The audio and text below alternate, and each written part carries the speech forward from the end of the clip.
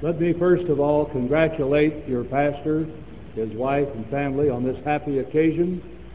It is not often that one is privileged to celebrate an anniversary, a combination of anniversaries such as this.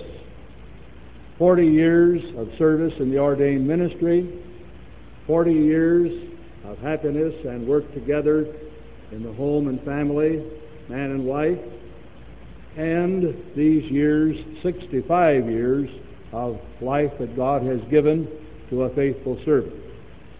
I congratulate you, Dr. Hollinson, very much on this occasion. And I want to commend the congregation for its thoughtful preparations and for this very meaningful program and worship service today.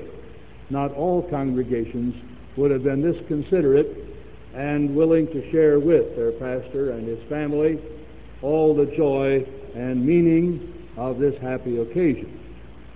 And then I want to thank the committee in charge for inviting me to be a participant in this special commemorative service. It is not too many years since I celebrated my 65th birthday and the 40th anniversary of my ordination and of my wedding. We are happy to have these opportunities to share with one another in the joy and inspiration of an occasion such as this. Now, where does one find a text in the Bible that is appropriate? None of the writers of the books of the Bible had this kind of event in mind when they wrote what they did by inspiration of the Holy Spirit. And yet, I think that in the words which have been chosen as the text from Peter's first letter to the Christian church of his day, we do have a very appropriate message that does carry out the purpose and meaning of this occasion. Above all, keep your love for one another at full strength, since love covers a multitude of sins. Be hospitable to one another without complaining. Serve one another with the particular gifts God has given each one of you, like good stewards dispensing the grace of God in its varied forms. Are you a speaker? Speak as a message from God. Do you give service? Give it as in the strength which God supplies. In all things, so act that the glory may be God's through Jesus Christ. To him belong glory and power forever and ever. Amen. An appropriate theme, it seems to me, using words from the New English Bible in the translation given there, would be, keep your love at full strength. Let us take these words verse by verse, because they tell us something about this love that we are to keep. And first of all, the fact that this kind of love covers a multitude of sins. Let me point out that there are two wrong interpretations of these words. One is that we can somehow hide the sins of other people from God by our love for those people. This is not true. Or the idea that if we have enough love for other people, this will compensate or atone for our own sins. And that is not true. But what is true in these words is that if we love one another, we will cover over, we will hide, we will forget the sins of other people against us. We will not do as some people do, exaggerate and magnify the wrong that other people do, the faults that other people have, holding them up and talking about them, and thinking perhaps that we are better than some other people because we don't have those particular faults. No, we will put them away, forget about them, cover them over with kindness and mercy, charity and love. This does not mean, of course, that parents should not correct their children when they are wrong, or that you and I should not go to people who have done wrong and try to bring them to see what they should have done instead and what they can do to right the wrong they have committed. This is not excluded. But it does exclude the tendency of human nature to magnify and constantly look upon and criticize the faults, the sins of others, and try to excuse our own. I'm quite sure that from the moment Martin Hollinson was born, his parents realized that he was a sinful human being like all the rest of us. He had his faults and imperfections, and he has some of them yet today. This is inevitable. But his parents loved him in spite of that. You and I know what our children sometimes do to us, how complicated and difficult it is today to rear children as Christian parents want to and should. And these children quite often say and do things we don't like, things that are wrong. We correct them, but we still love them, for love covers a multitude of their sins. And these children, as they grow, will come to recognize that their parents did love them, were trying to do the right thing for them, and as they get older, they will realize how much more intelligent their parents were than they thought they were. And when young people become parents themselves, then they suddenly discover how much they should appreciate what their parents did for them. This is a characteristic of family life, and it is important that in this difficult relationship of parents and children, we keep that kind of love that will cover over faults and mistakes and sins. Likewise, in our married life, none of us is perfect. None of us can completely fulfill our obligations to one another, and I am quite sure that the promises that were made by Martin Hollinson and his wife 40 years ago were kept, and yet each one would recognize that they had not done everything they could and should for the benefit of the other.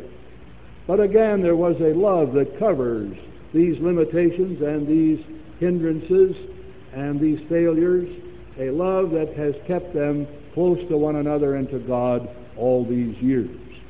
And so in the married life of all of us, there are difficulties and problems, there are failures and mistakes, but true love will cover these and not constantly torment one another because of them. In the relationship of a pastor and congregation, there is not the perfect, exemplary life and service that there should be. Try as hard as one can, no pastor can completely fulfill his obligations to a congregation, whether a small congregation in a rural setting or a larger congregation in a larger city like this. Our obligations to the individual, to the congregation, and to the community make demands that none of us can fulfill.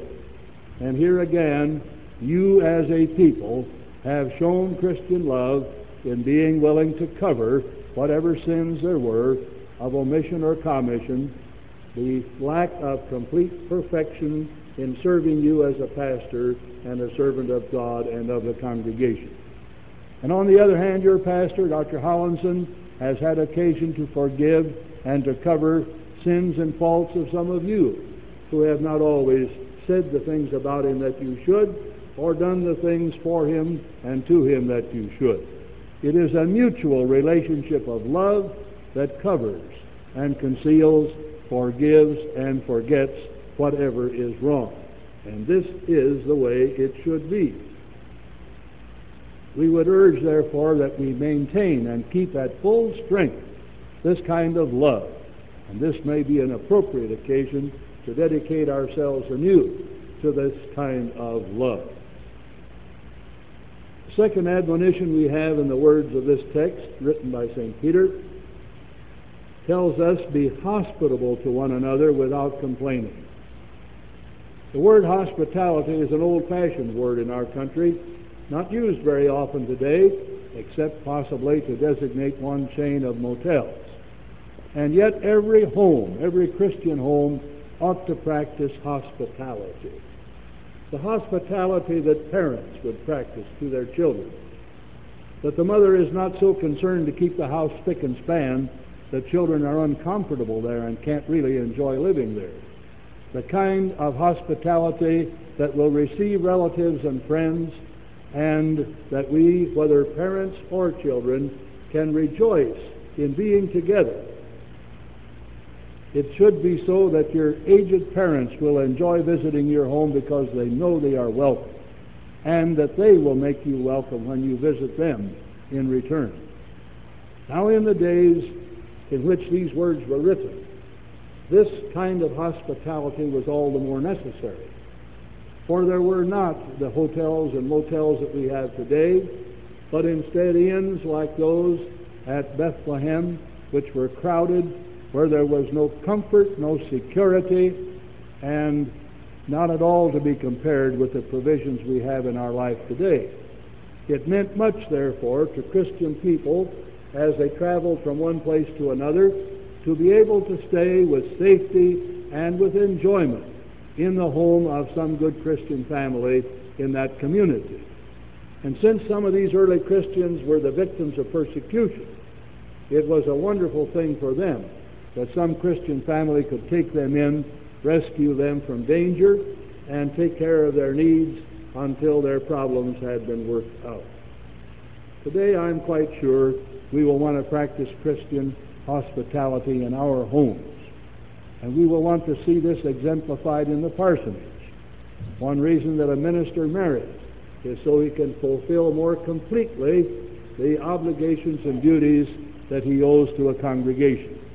It is interesting to some of us to observe how at long last the Roman Catholic Church is restoring the practice that was in the church initially and was changed by mistake, we would certainly say, for some centuries, in which the ministry was required to practice celibacy. There is a great example to be set by a pastor and his wife in the hospitality of their home, where the pastor can feel comfortable and can enjoy the opportunities for refreshing his strength and spirit, and where casual visitors can feel that they are welcome. The Christian home is itself one way of proclaiming the gospel of Jesus Christ, parsonage or member of the congregation.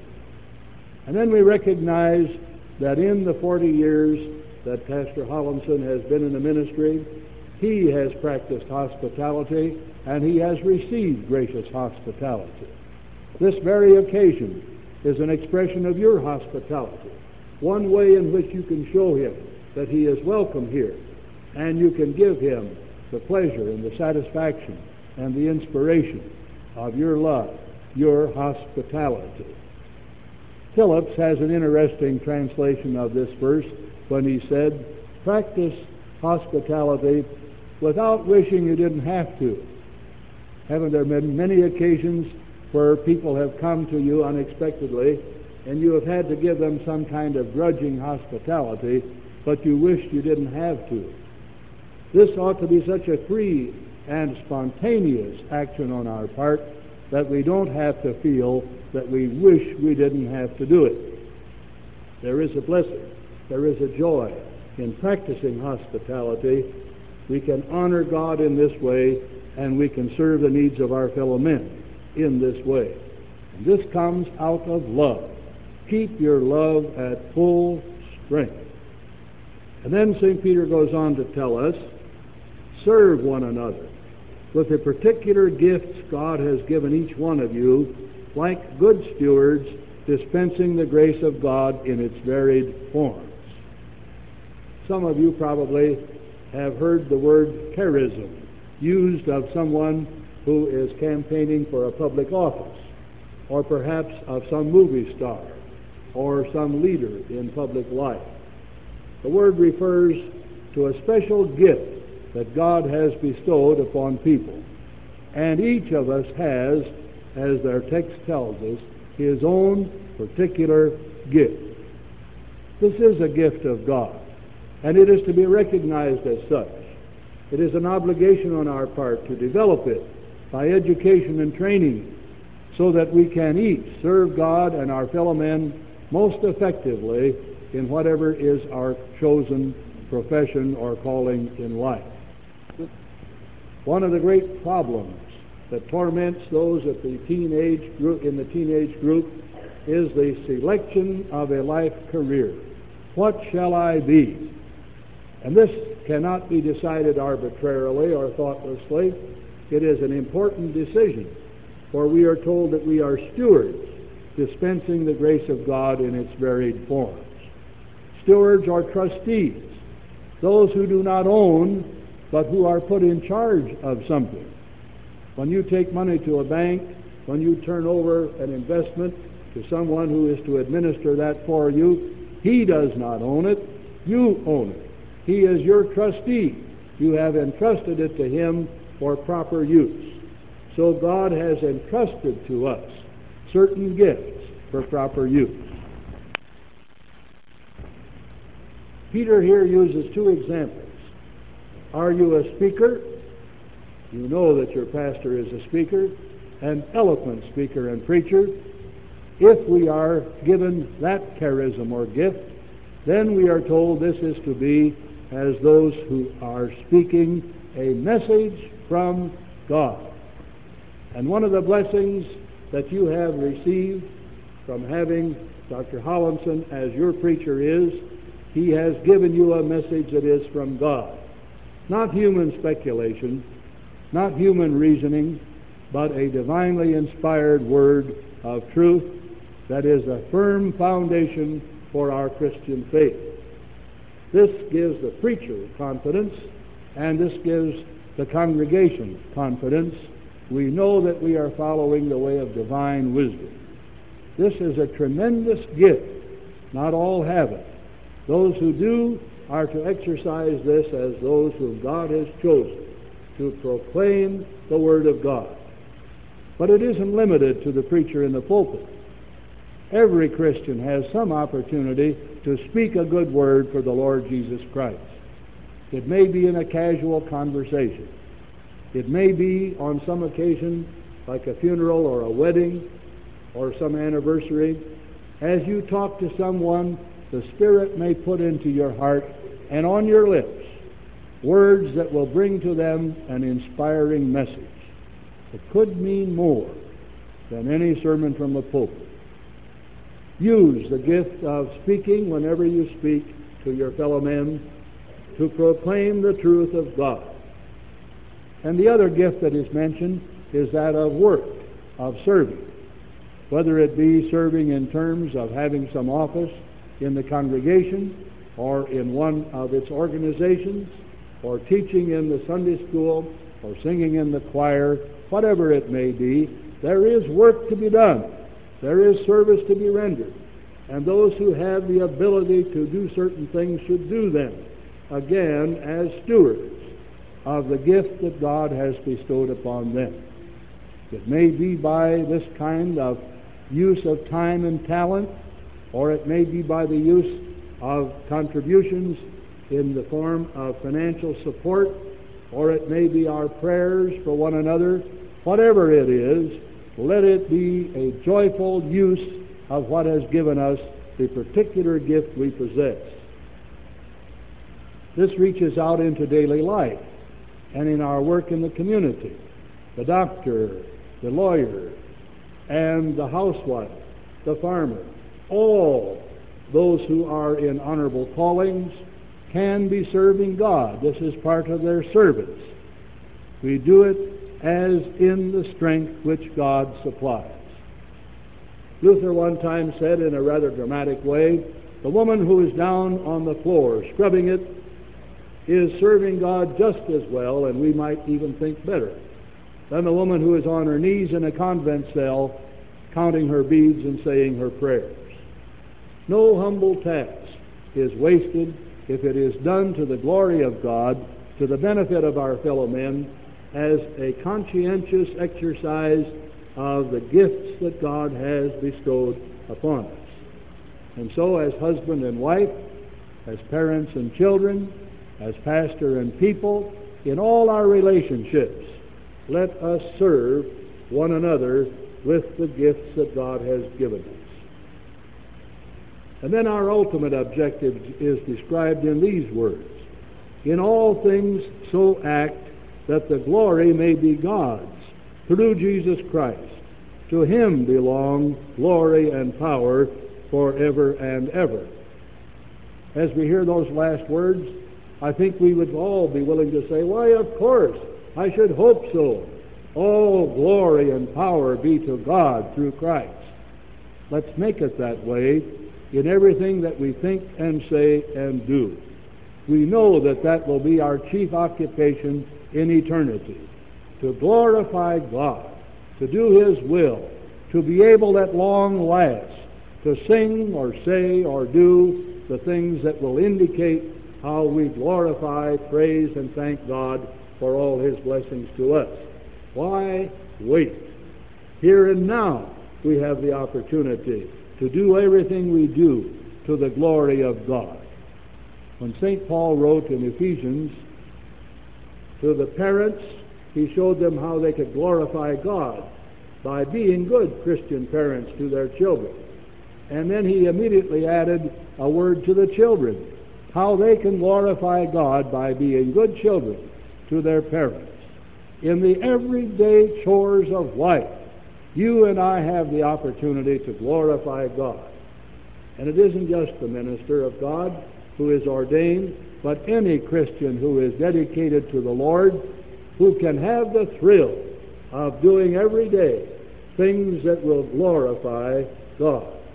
That's the way we would want it, and that's the way God has enabled us to have it.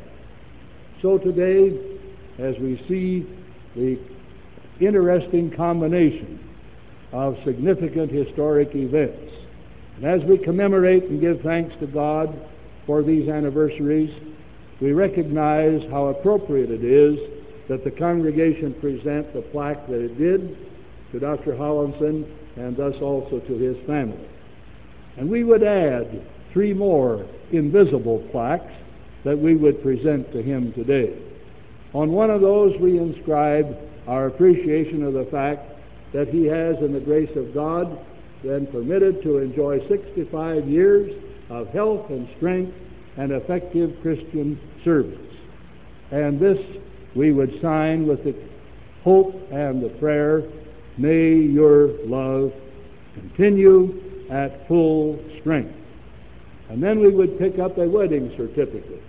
And as we look at that, written and dated 40 years ago, we would hope and pray for Dr. and Mrs. Howlinson that they may continue to keep their love at full strength. And then we recognize the fact that 40 years ago he received a certificate of ordination. And we would write beneath the plaque we present to him on this occasion that here he may continue also in your midst and wherever God will use him to keep his love at full strength. This will be to the glory of God, which is the purpose for which he accepted the office of the ministry and for which he lives. We dedicate ourselves, all of us, and you, to the glory of God and the good of our fellow men, and we pledge ourselves to keep our love at full strength. Amen.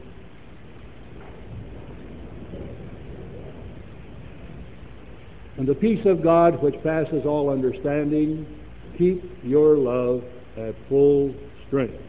Amen.